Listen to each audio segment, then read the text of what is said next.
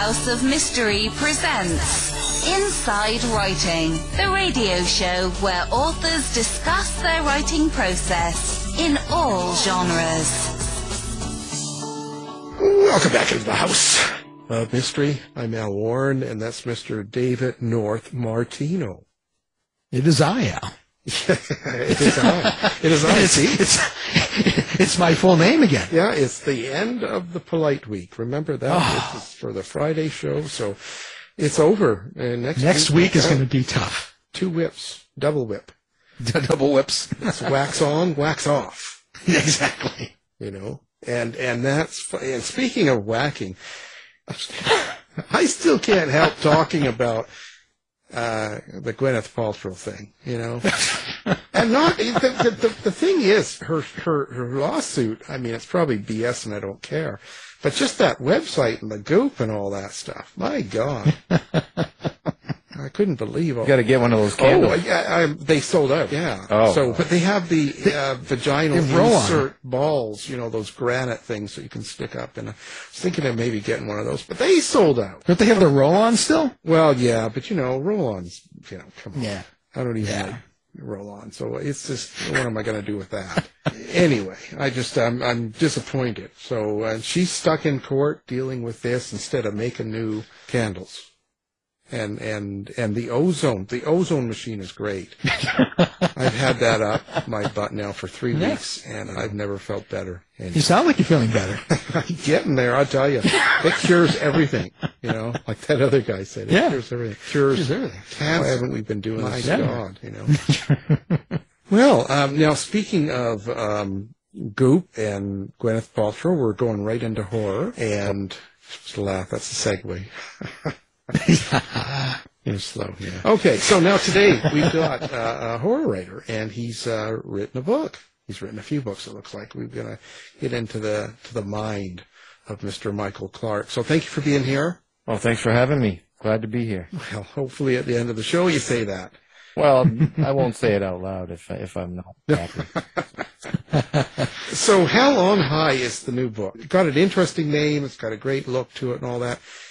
Let's talk a little bit about that. How did it come about? It came about with my fascination for Mount Everest and the way if you climb the mountain and you die up there, they're going to leave you. It's just, it's too difficult to get you down, and some of these bodies over the years became landmarks. So there was, everybody that summited from the south side of the mountain would crawl past Green Boots, as he was known. And just the picture of him, I think he's missing now. Somebody threw him off the mountain or something, but he was up there for about 10 years. And, he's frozen. His coat is fraying in the weather and fading in the sun. And he's hard as a rock. And the snow is just like blowing over him. Like, it looks like, better than any kind of a Hollywood movie could decorate a set. He's just part of the mountain. And I wanted to kind of capture that in the pages. So that's what I started with. My wife is Brazilian, so her cousin said, "Hey, you should there's a lot of black magic in northern Brazil, and it's called Macumba. So you should start there." And I'm thinking, I didn't want to, write about voodoo, because I don't know anything about that really, and I know more about Brazil than I know about New Orleans. And I didn't want to go to Salem, Massachusetts, because they weren't really, witches there, and even though I used to live in Salem. So I kind of put the two together, and what it is in the end is it's an adventure. It's a couple of adventures. I have a heroine. Her name is Juliana. She starts in Brazil. She's forced to leave because something terrible happens. She leaves her sister behind, her little girl, and then she starts working in the United States to rescue her. And in the meantime, she meets a mountain climbing guy. She has learned that she has a talent for hiking and mountain climbing, and he's got some connections. And the story takes place in the 70s, and it turns out that she could become the first woman to summit Mount Everest. So we're in 3 continents with this one, and it's all over the place. My previous story was a haunted house, so it was quite a different experience. Yeah, sounds like it. It's cool, but when you did this, when you were thinking about that, did you do research in that area of climbing Mount Everest and the people that have died there and stuff, some of their history? Oh yeah, you did, hey? Yeah, I mean it's. I wish I could say I traveled to Mount Everest and really did a deep dive, but no, I didn't.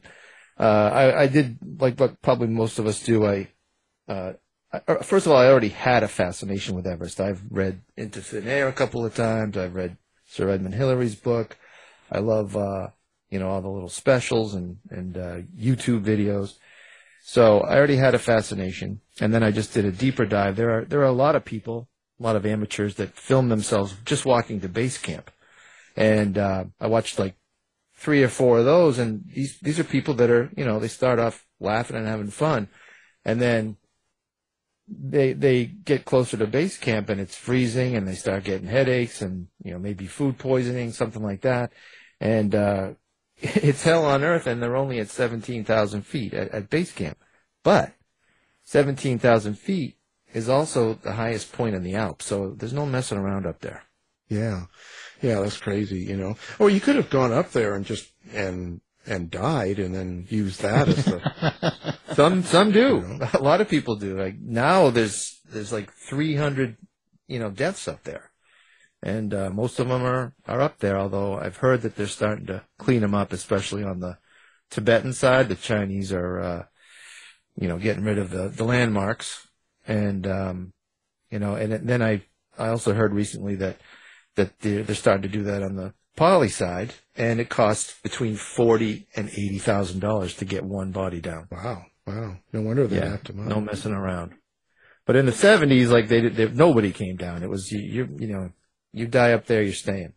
Right. Well, couldn't they send Wonder Woman up there? Or? Well, she doesn't have a coat, so she would need to cover up. When those people go up there and they die up there, do they not have any family or relatives that will pay to bring them down, or they just didn't? Like, why is there so many? Yeah. Do you have Hulu? I mean, there's one on Hulu that's brand new, and it's like got the most modern, camera equipment and everything. I mean, it's just beautiful. I mean, if you want to get a real sense of, not like I've been there, but yeah, it's the best sense of what it's like to climb through the Khumbu Ice Fall and see how big these things are that could fall on you, or just how big the valley is. And it's really captured well. And this guy, he's up there looking for his dead brother, and he leaves his beautiful wife and 2 young kids behind to do it. For just to find a body. I mean, you could be another body. Yeah. It's just, it's nuts. And a lot of these guys are, family men, and it's just they're driven. They're driven to climb this stupid mountain, and they risk everything to do it. And there's so many stories, and most of it's on YouTube. Just people that got lost overnight. They have to bivouac, no tent, overnight, and then somehow this guy survives, and it's nuts. It fascinates me. I can't believe people do it. Yeah, neither can I. But every day that you're alive over the years, you start to see how unusual a lot of people are in this world that we're living with. So, in a way, I'm not so surprised, but it's kind of crazy. How do you get into the mindset of these characters? Like for instance, Juliana, the 19-year-old Brazilian. How can you get in the mindset of someone like that enough that you can write their character and dialogue? That's a good point. A good question. Well, I think I pictured my wife as her. Pictured her being younger. So you kind of have like a model for. I borrowed one of the names from my cousin, and so I've been to Brazil. I've spent about a year of my life there, on and off. I can speak Portuguese like a baby. I use somebody as a base for the character, and I know some of the basic words, and I just go from there. It's easy when you can picture the person. How do you write the character that the person that's died on the mountain? How do you cover that kind of a person? In this book, we don't really cover a corpse that's already there, although they do pass them on their way up the mountain.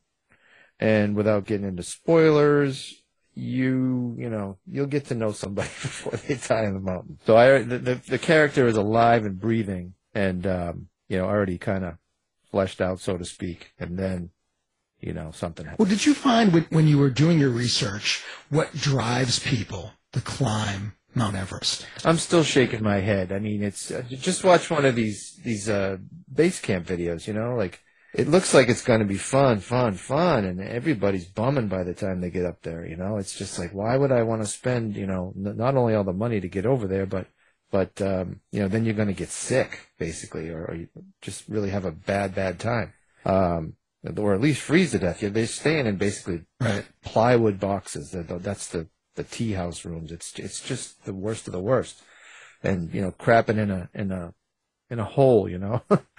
So it doesn't sound fun at all, except for hey, I did it. Wow. That kind of a thing. And then people just go the rest of the way up the mountain just because it's there, and that's a famous quote from Hillary. When you're putting this together, I see it's something I always ask is so. Do you start with the characters? Do you start with the story? Or do you start with the setting? And it seems like all three have their important parts to the story. And it sounds like you kind of had the idea. How do you typically write a book? From a scene, from or the one thing that I want definitely to be in the book, like in this case, the dead bodies on Everest. Some people go missing. Mallory, they found him a while back, but his climbing partner, Sandy Irvin, is still missing. They just can't find a lot of these people. Yeah, I start with a scene or a couple of things, and then I build around it.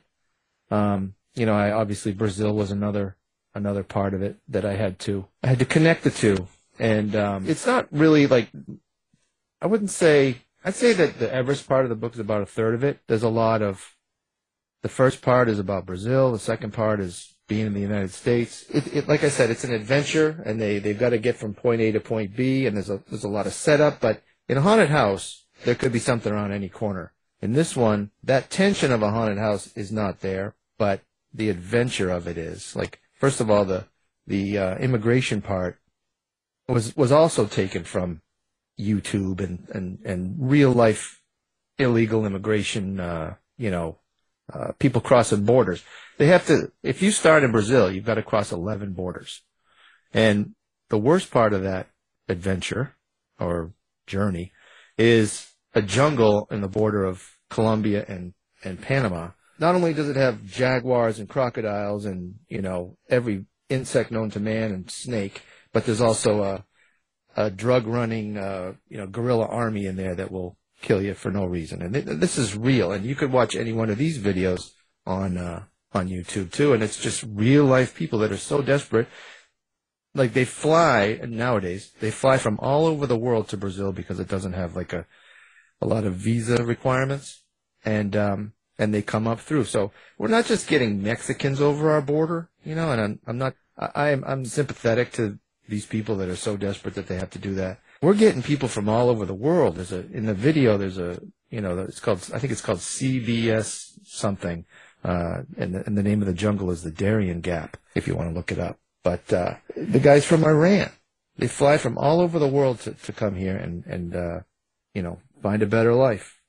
And it's really sad, and it's really, really dangerous. It sort of sounds like Texas, Well, I have them coming up through Arizona, but the thing that you're talking about, the news this week. Yeah. Well, my son was recently stationed in El Paso, and he used to look across. I haven't asked him yet, but I know he could see one of those camps. I don't know if it was on the El Paso side or on the Mexican side, but he could see one right out of his window, and that's where it happened. Like, I think it was in Mexico, but I don't know if that was the one he could see or not. But yeah, it's exactly like that. And one thing I did do, I was invited to a wedding down in Puerto Penasco, Mexico, and we had to fly to Phoenix and drive down through the Arizona desert and through this town called Sonoita, Mexico, and then drive all the way straight through Mexico, which I was nervous about because I've heard it can be a little bit nerve-wracking. And there's like a beach resort, and then when you get there, you're okay.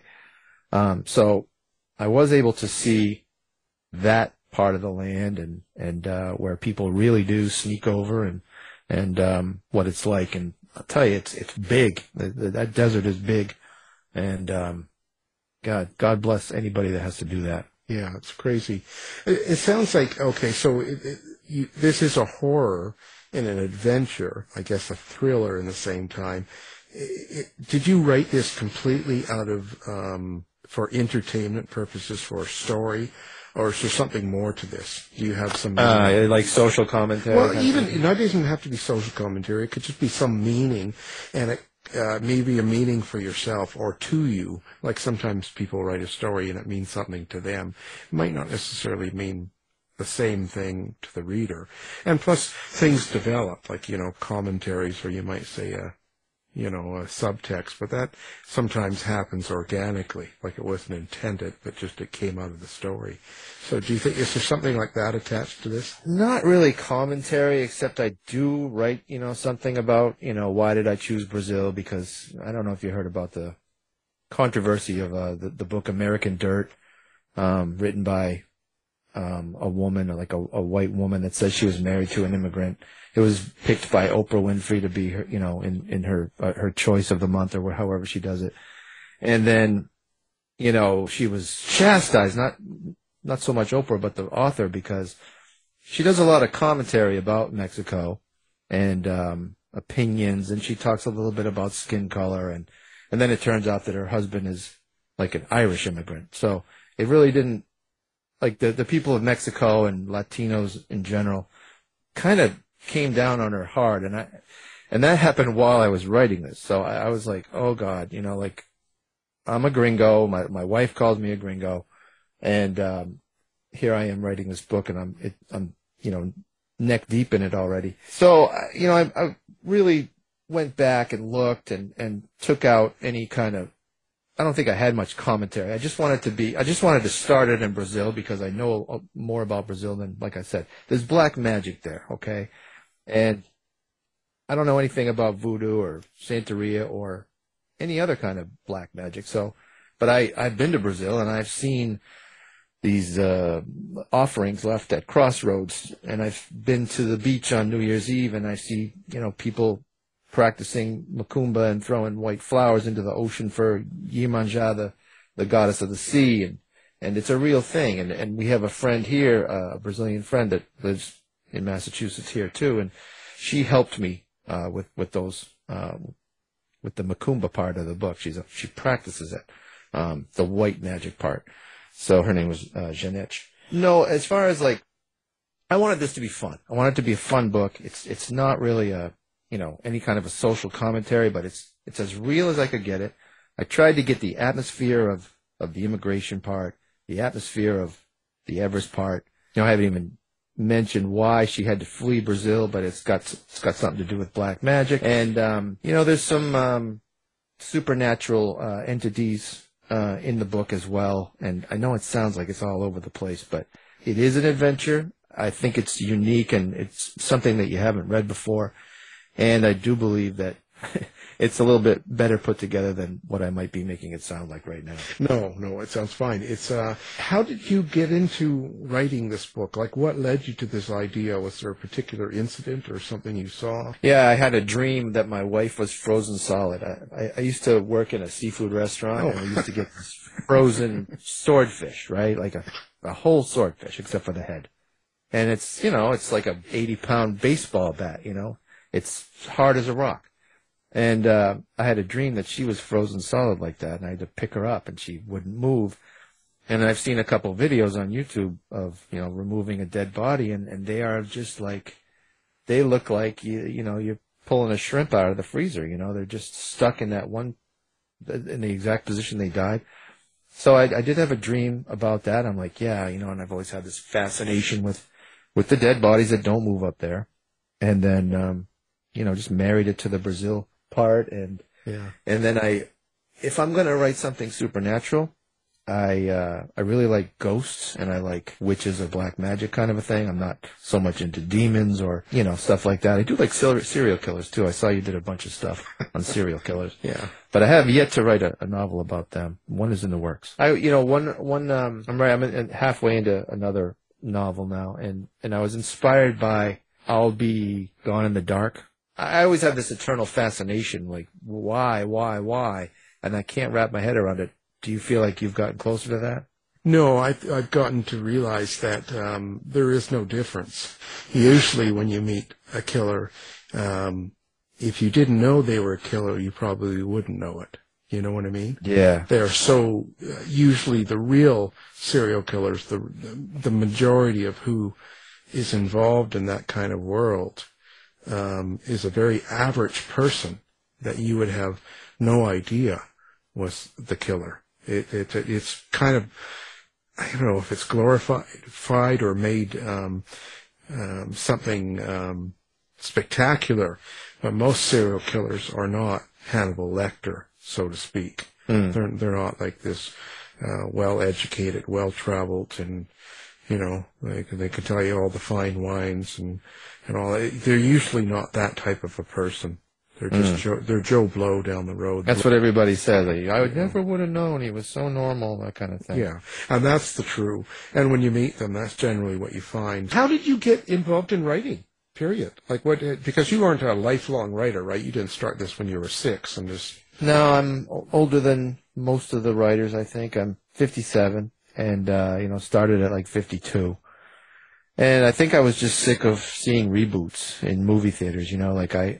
If I could direct a movie, I would, but I know it takes, millions of dollars and tons of people, and the learning curve is just too much. So I figured if I could write a story, it only takes me to do that, and then, maybe it'd be picked up someday like Paul Tremblay's, Knock at the Cabin at the End of the World. And, that would be the ultimate dream. But I know the odds are against that. And, so it was born out of like, why are they rebooting Pet Sematary? It's like, it's almost the same movie.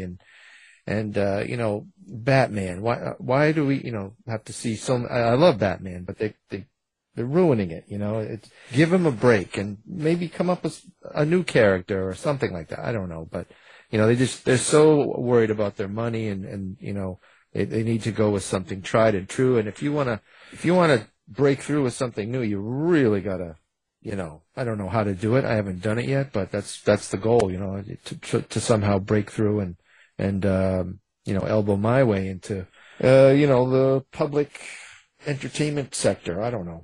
You gotta start sleeping with people. Oh, it works. It works. Well, I do sleep with my wife. No, but you gotta get out there and get into Hollywood and start. Honey, I'll be right back. That's right. No, it's a tough business, and you never know. There's no answers to it. There's no answers. You just got to focus on what you do. Yeah. The more you can focus on your writing and not so much on the noise around you, I think the better you become and the better at it you become, because there's so many distractions, and the more popular you get, the more distractions there are. And that's what you've got to learn to avoid. It's quite a balancing act, but before you know it, you'll be Stephen King. Hey, he's got a couple of books out, and I think he's got a movie out. Yeah, Steve King. Yeah, I think I've heard he's hard to find, but I think you can find him in a bookstore or two. I actually met him. I met him 40 years ago tomorrow. I have a signed copy of Christine. I was 17 years old, and I forgot it's tomorrow, but it's 3/31/83. And so it was I asked him, I said, what do you what's coming up after Christine? He says, well, it's a book called Pet Sematary, blah, blah, blah. So that's my little Stephen King story. Yeah, you should have told him, listen, forget it. Stop. You don't know what you... I should have told him that to not okay the reboot of the second movie. Oh, I think it's at a point where he doesn't care, and as a writer, it's out of your hands. No. When things get optioned, they option it. They have control. You have a lot less control over what they're going to do with your book, Yeah, true. Until you become a big shot like he is now. Back then, he probably didn't have that much say, and it's a good amount of money, and you take it, and you don't worry about it, Yeah, he doesn't like Stanley Kubrick's The Shining. Yeah. I know that. Yeah. Well, it's all kind of relevant to what you are and what you're looking for. I mean, there's so many formulas now. Like, I couldn't imagine, like, we've talked to a lot of writers that do scripts and writing for a lot of the series out there right now, and everything's formulaed. They're under such pressure, and they got so much to do. They take a lot of other formulas used in other stories and kind of rework it for the new one. That's what I'm sick of. Maybe I'll never make it, but I wouldn't be able to write that because I'd be a hypocrite. No, but if I can say you're right, in your mind you sit there and go, I couldn't do that. That's right. But when I know a lot of them, and what it is when you get in the place, they're like you. They've been working, and they've got maybe longer than you. They've been doing it since they were 30 and still haven't really made it, so to speak. And all of a sudden they get a really good script comes along. The pay is great, and the regular amount of money, so you take it. Yeah. Knowing that, wow, this is all of a sudden you Yep. go from making, whatever to $150,000, you're like, okay, you just jump. And you can put it on your resume and keep working. I find the best thing about some of the worst things you do in your life is you meet and network with some people that end up being somewhere down the road in your life that end up helping. Like it's probably the best thing you get out of these different side maneuvers. But it's no different than going to work for a McDonald's or a restaurant. You're just doing something to make money while you get what you really care about done. So I think I sort of allow it, but I know what you're saying, because most of the streaming stuff now, I can't stand watching most of it. Yeah, because it's I don't know how old you are, but you know how old I am. 60. Okay, so we're like same generation, and we know that there's a new generation every 10, 20 years or whatever it is, and they're just going to say, hey, they haven't seen Batman yet, and they're going to, kick out a Batman, and, just because that generation hasn't paid to see Batman yet. So, Right. Yeah, that's what we're kind of up against. Yeah, and then they're going to they want their stars in it. They don't want someone that was famous back in the 80s and 90s. They want someone now, Yeah. And it just, but it's kind of boring. I know what you're saying. I'm not really into most of them myself. I'd rather watch the original. So you're old when. that's what I always say.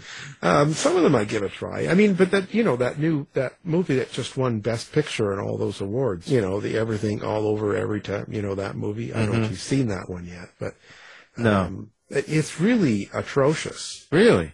Yeah. Huh. I mean, it's really not good. And the thing is, I really like some of the people in the movie. I like some of the actors. I like some of the careers in it and stuff. But oh my God. Yeah, I'm curious. My wife's like, no, I'm not watching it because she's not into, I guess it's a little bit of sci-fi or something.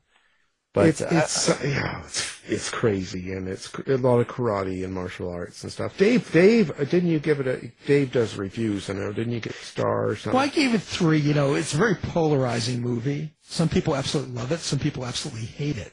So I went for the middle, and I still got some bad emails and stuff. Yeah, they want him to die.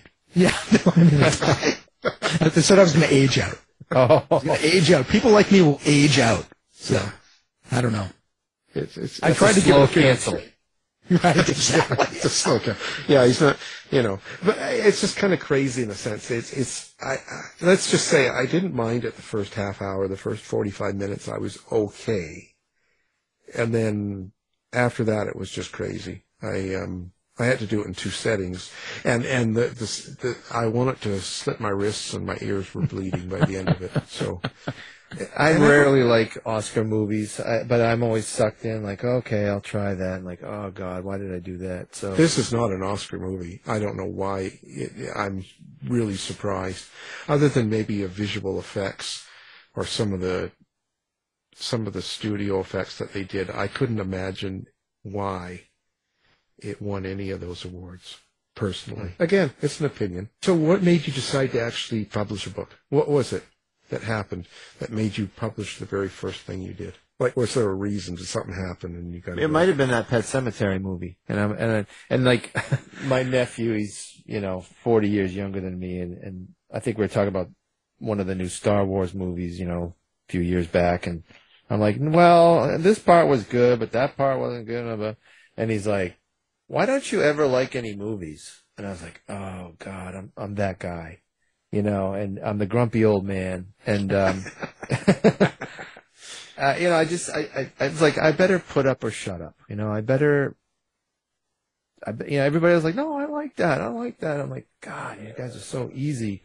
Yeah. So I just feel opinionated about that kind of thing. And I had to put my money where my mouth was. And I said, what the hell? I'll do it. And so I did it. And self-published, my first book is called The Patience of a Dead Man. And then I've stretched it into a trilogy.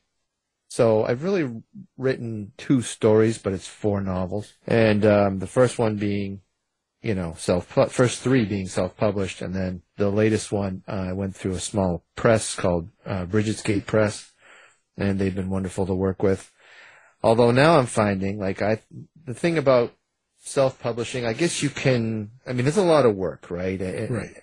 Especially if you go wide and you're Ingram Spark and you want your book, you know, to be sold on every, you know, in every possible place. So I did the Amazon only thing, the KDP, and that was hard enough, and, you know, all these learning curve and everything. And so I'm like, well, I want to see my book in bookstores. And so I went through Bridget's Gate Press, and I see on Twitter all these other authors that have done things with Bridget's Gate and similar presses that are, you know, they're getting their books in bookstores. And so I'm like, this is what I want to do, because in my day job is I'm a salesman. Like, I can get on the phone. I hate it, but I can do it. And I know, like, it used to be that somebody says no or hangs up the phone on you. I'm not a telemarketer, by the way, but I do use the telephone. And if somebody hangs up on you, it might crush you, you know, and it would just, you know, you'd want to quit and stop working for the day. But I've got past that. I know it's like all about numbers and polite and let them hang up on you or whatever and take no for an answer. So I'm all ready for this.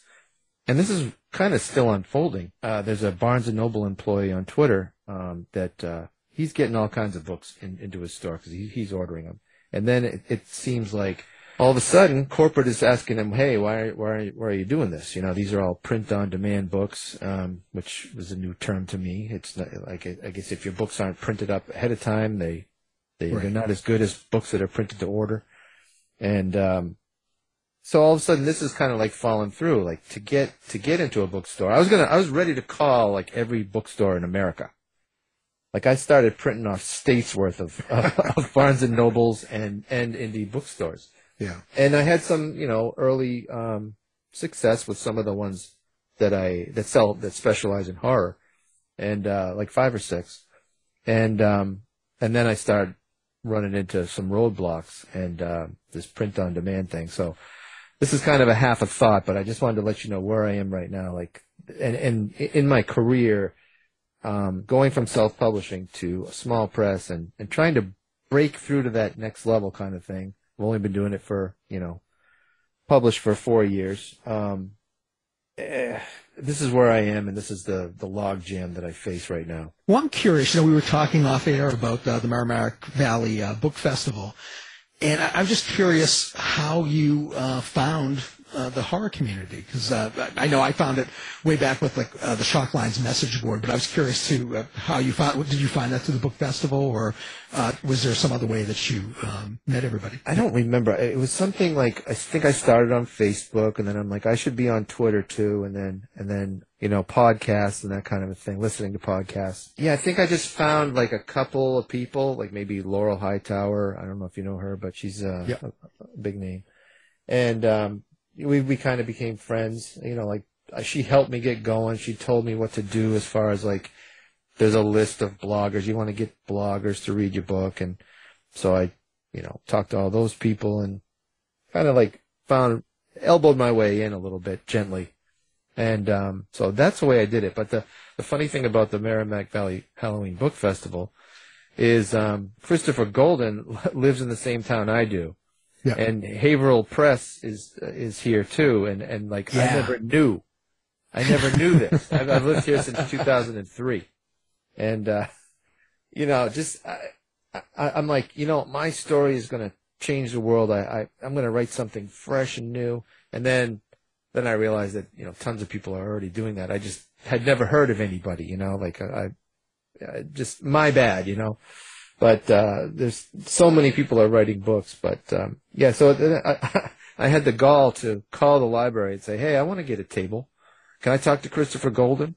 And now that I know he's New York Times bestselling Christopher Golden and all this stuff, I'm like, what you don't know, like, even though I was 52, I was acting like a dumb kid. Yeah, but it's just one of those things. You live and learn, right? You're going through it, and that you're never going to know until you do it, type thing. Yeah, you don't know what you know, and you're making mistakes, and sometimes it works out. Like, he's probably looking at me like, this guy wants a table, Yeah. So, well, but I got a table for the first time this year. Yeah, but you don't know till you ask, right? You don't know till you get in there and that's it. And start. You got to take your swings, and just don't be obnoxious. Well, yeah, just you get in there and you just want, the worst they can do, right? Really, is just say no. Yeah. Right. Yeah. And if they laugh at you, then you get their name and you follow them and you hunt them down and kill them. Yeah, he lives in my town. I'll egg his house. Yeah, I know where you live. I know where you get your check. That's what I do. I've got a huge amount of bodies here stocked up. So now I also noticed that you did have a problem with, I guess you call it book theft in a sense. Someone else selling your book, and you're not really making anything of it. It's kind of like hijacking your material. I don't really want to call it piracy. Yeah, piracy, I guess, is the best way to do it. Yeah, how did that happen? It was just, I'm still, in Bridget's Gate Press is still kind of like, what the hell happened? The book came out March 9th. Today's March 30th. So, they were planning on doing that. And then there was a pre-order up for a 99-cent ebook. And that was up since like mid-January. So we're pushing, pre-sales and everything. And just looking for numbers. I mean, obviously we're not going to make money off 99-cent ebook, but my first time with a publisher, I'm like, yeah, I'm going to make myself more desirable to my publisher and publishers like them. Comes time for like the 8th or something, like they go to upload the paperback and then it's flagged for copyright infringement. And I'm like, and they're like, well, do you know of anything in your book that would be, infringement? And so I go through the whole damn book and I'm like, well, I quoted a song here and I did no. And then Amazon, meanwhile, is just the worst. There's 3 departments. They don't talk to each other. It could have been, dealt with a 10-minute phone call. If you could even call one of these departments, there's no phone number. And this is Amazon. Right. Yeah. And, God forbid. So it goes on for 4 days and like the book is on Amazon. It's posted on Amazon, shipped by, what was it? Super Book Deals. And then, and another one. I forget the name of that one. There was like 2 shipped by or sold bys. And we're like, what the hell? I mean, they didn't even have the graphics for the back cover or the spine of the book. They just had like a picture of the front cover because that was up for the pre-sale. So we get flagged and then Amazon does something and they leave I'm just going to say pirated because I don't know what happened. Right. Like the ARCs go out, the advanced reader copies go out, and it's in not Ingram. It's in what's the name of that? NetGalley. Right. And we sent out a bunch of ARCs and stuff too. So could have been somebody, one of our ARC readers or somebody from NetGalley. We don't know. And then so we complain or we get flagged, and then Amazon takes down not the entire listing from Super Book Deals, but just the cover. So now there's a listing with no cover. It says no image available. And they leave it up for 4 days. And meanwhile, we're like, what the hell? I mean, it's supposed to be out March 9th, and now it's, March 12th. And finally, they got it. They did whatever they did, and we're up there, and it's finally our book. Meanwhile, my neighbor had ordered the pirated version. And he's like, it's on the way. And I'm talking like March 17th. Right. And yeah, it should be here today, and then it gets delayed, and then they even it has an Amazon tracking number. It's going to be delivered by an Amazon van. Nope, didn't come today. And I said, well, just cancel it, you know. And so, because I wanted to see what came in the mail. I was going to trade him, you know, a real copy for whatever this thing was with no back cover. Finally, I'm just like, just cancel it. And I think really what happened there was Amazon couldn't tell him that the book wasn't coming, and they wanted him to cancel it. That's just my best guess. Yeah. Oh, yeah, no. They're too big of an operation. They don't have enough.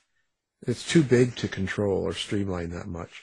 But super book deals are, you know, the people ripping off. Yeah, they have terrible ratings. I looked up Yelp. 186 Trustpilot stars. Yeah, I mean, they're told they never send books. They never give you your money back. There's no service.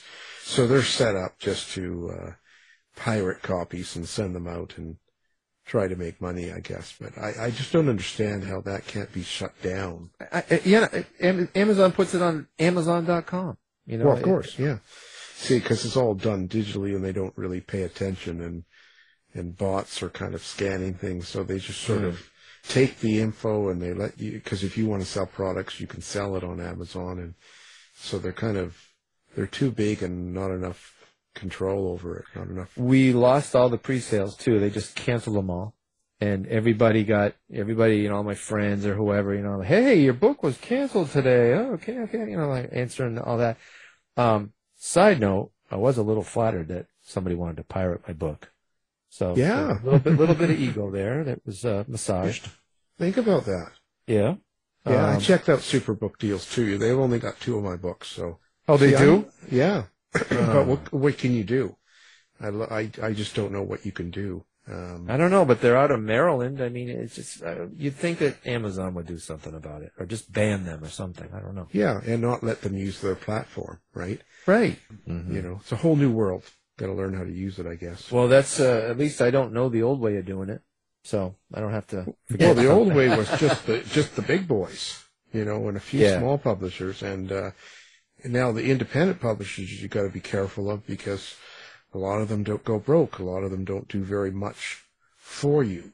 A lot of them don't really do much for what they take in it, and some do. You know, so you got to. I think they're still guarding their stuff too. I think they're the ones that you know said something to Barnes and Noble, and like even just today, like I chose New Jersey to start. Like this was last week. Practice my spiel. I didn't want to like get rejected in Massachusetts where I live, and I'm going to try New Jersey. I'm going to start, you know, asking people that don't know who I am if I can send some swag with, you know, to you. If you order 2 of my books, I'll send some autograph stuff so that the readers can take a print and a book plate sticker and a bookmark home, you know, and, naive again, right? And, so I talked to an independent bookseller with a pretty good, you know, store. He's seems to be pretty busy. And then I also called at Barnes & Noble. And I called them back today because I needed like a refresher, a recap. I had follow-up questions. And so first of all,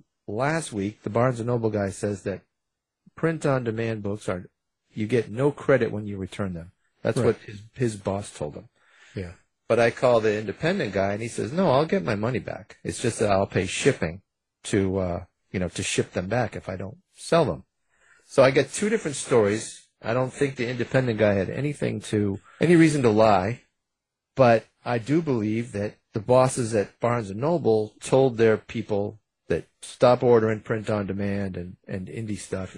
So, you know, you order the traditional published stuff. So they're still there, you know what I mean? Like, yeah, I don't see how I can get my book into Barnes & Noble unless I'm signed by one of them. You know, the secret really is going on tour. The authors that go on tour and go to all the bookstores and do all these signings do really well, because each time, like I did 2 in the summer, 4 in the summer, and you sell, I don't know, 20 to 50 books each signing. And you do that, you know, over 6-8 signings, you're starting to sell books, and in different regions, and all those stores will keep ordering your books. You know what I mean? Yeah. You just got to break the seal kind of thing. You got to break it and go to a suburb of the closest city to you, and hit a smaller Barnes and Nobles and maybe an independent bookstore. You got to get some sort of break in, and you can. Yeah, exactly. And you got to spend time doing what you're doing, and you get better at it by trial and error, and Yeah, As long as you're I'm old open enough up- to know that. I'm just exhausted thinking about it. Yeah, that's right. I mean, just focus. There's so much to it, and you just focus on what you can. Get out there, do the best you can today, and try not to think of anything else, and try not to get sidelined with stuff. Just kind of go, well, I want to get a book signing done. Where can I do it? And focus on that. Figure that out, because there are places that will do it, especially if, let's say, someone does say it's an independent bookstore and they go, we don't like to have signings with print on demand. Just say you're going to bring your own books, or that you guarantee, you'll take returns, because it'll come. You can print them on demand yourself. You can pay for Ingram and order 50 books and pay cost and take them in with you, and that's what a lot of authors do for shows, right? I guess, yeah. Actually, I think they did that at the Merrimack Valley Halloween Book Festival. Well, that's what. Yeah, if we're going to do a show here, that's what I would do.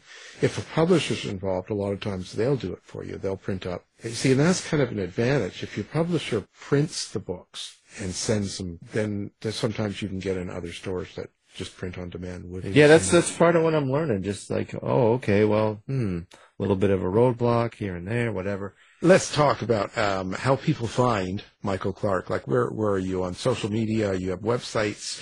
Where do people find him? I try to keep it simple. My website is michaelclarkbooks.com, and that's Clark with no E. And I am Mike Clark Books on Twitter, and pretty much Michael Clark Books everywhere else. Fantastic. Of course, now we're going to have that up on our website as well.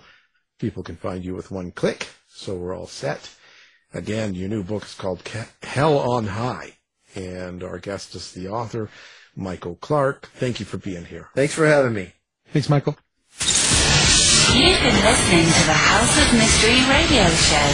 To find out more about our guests, hosts, or show, go to www.houseofmystery.com. Show's over for now. Was it as good for you as it was for me?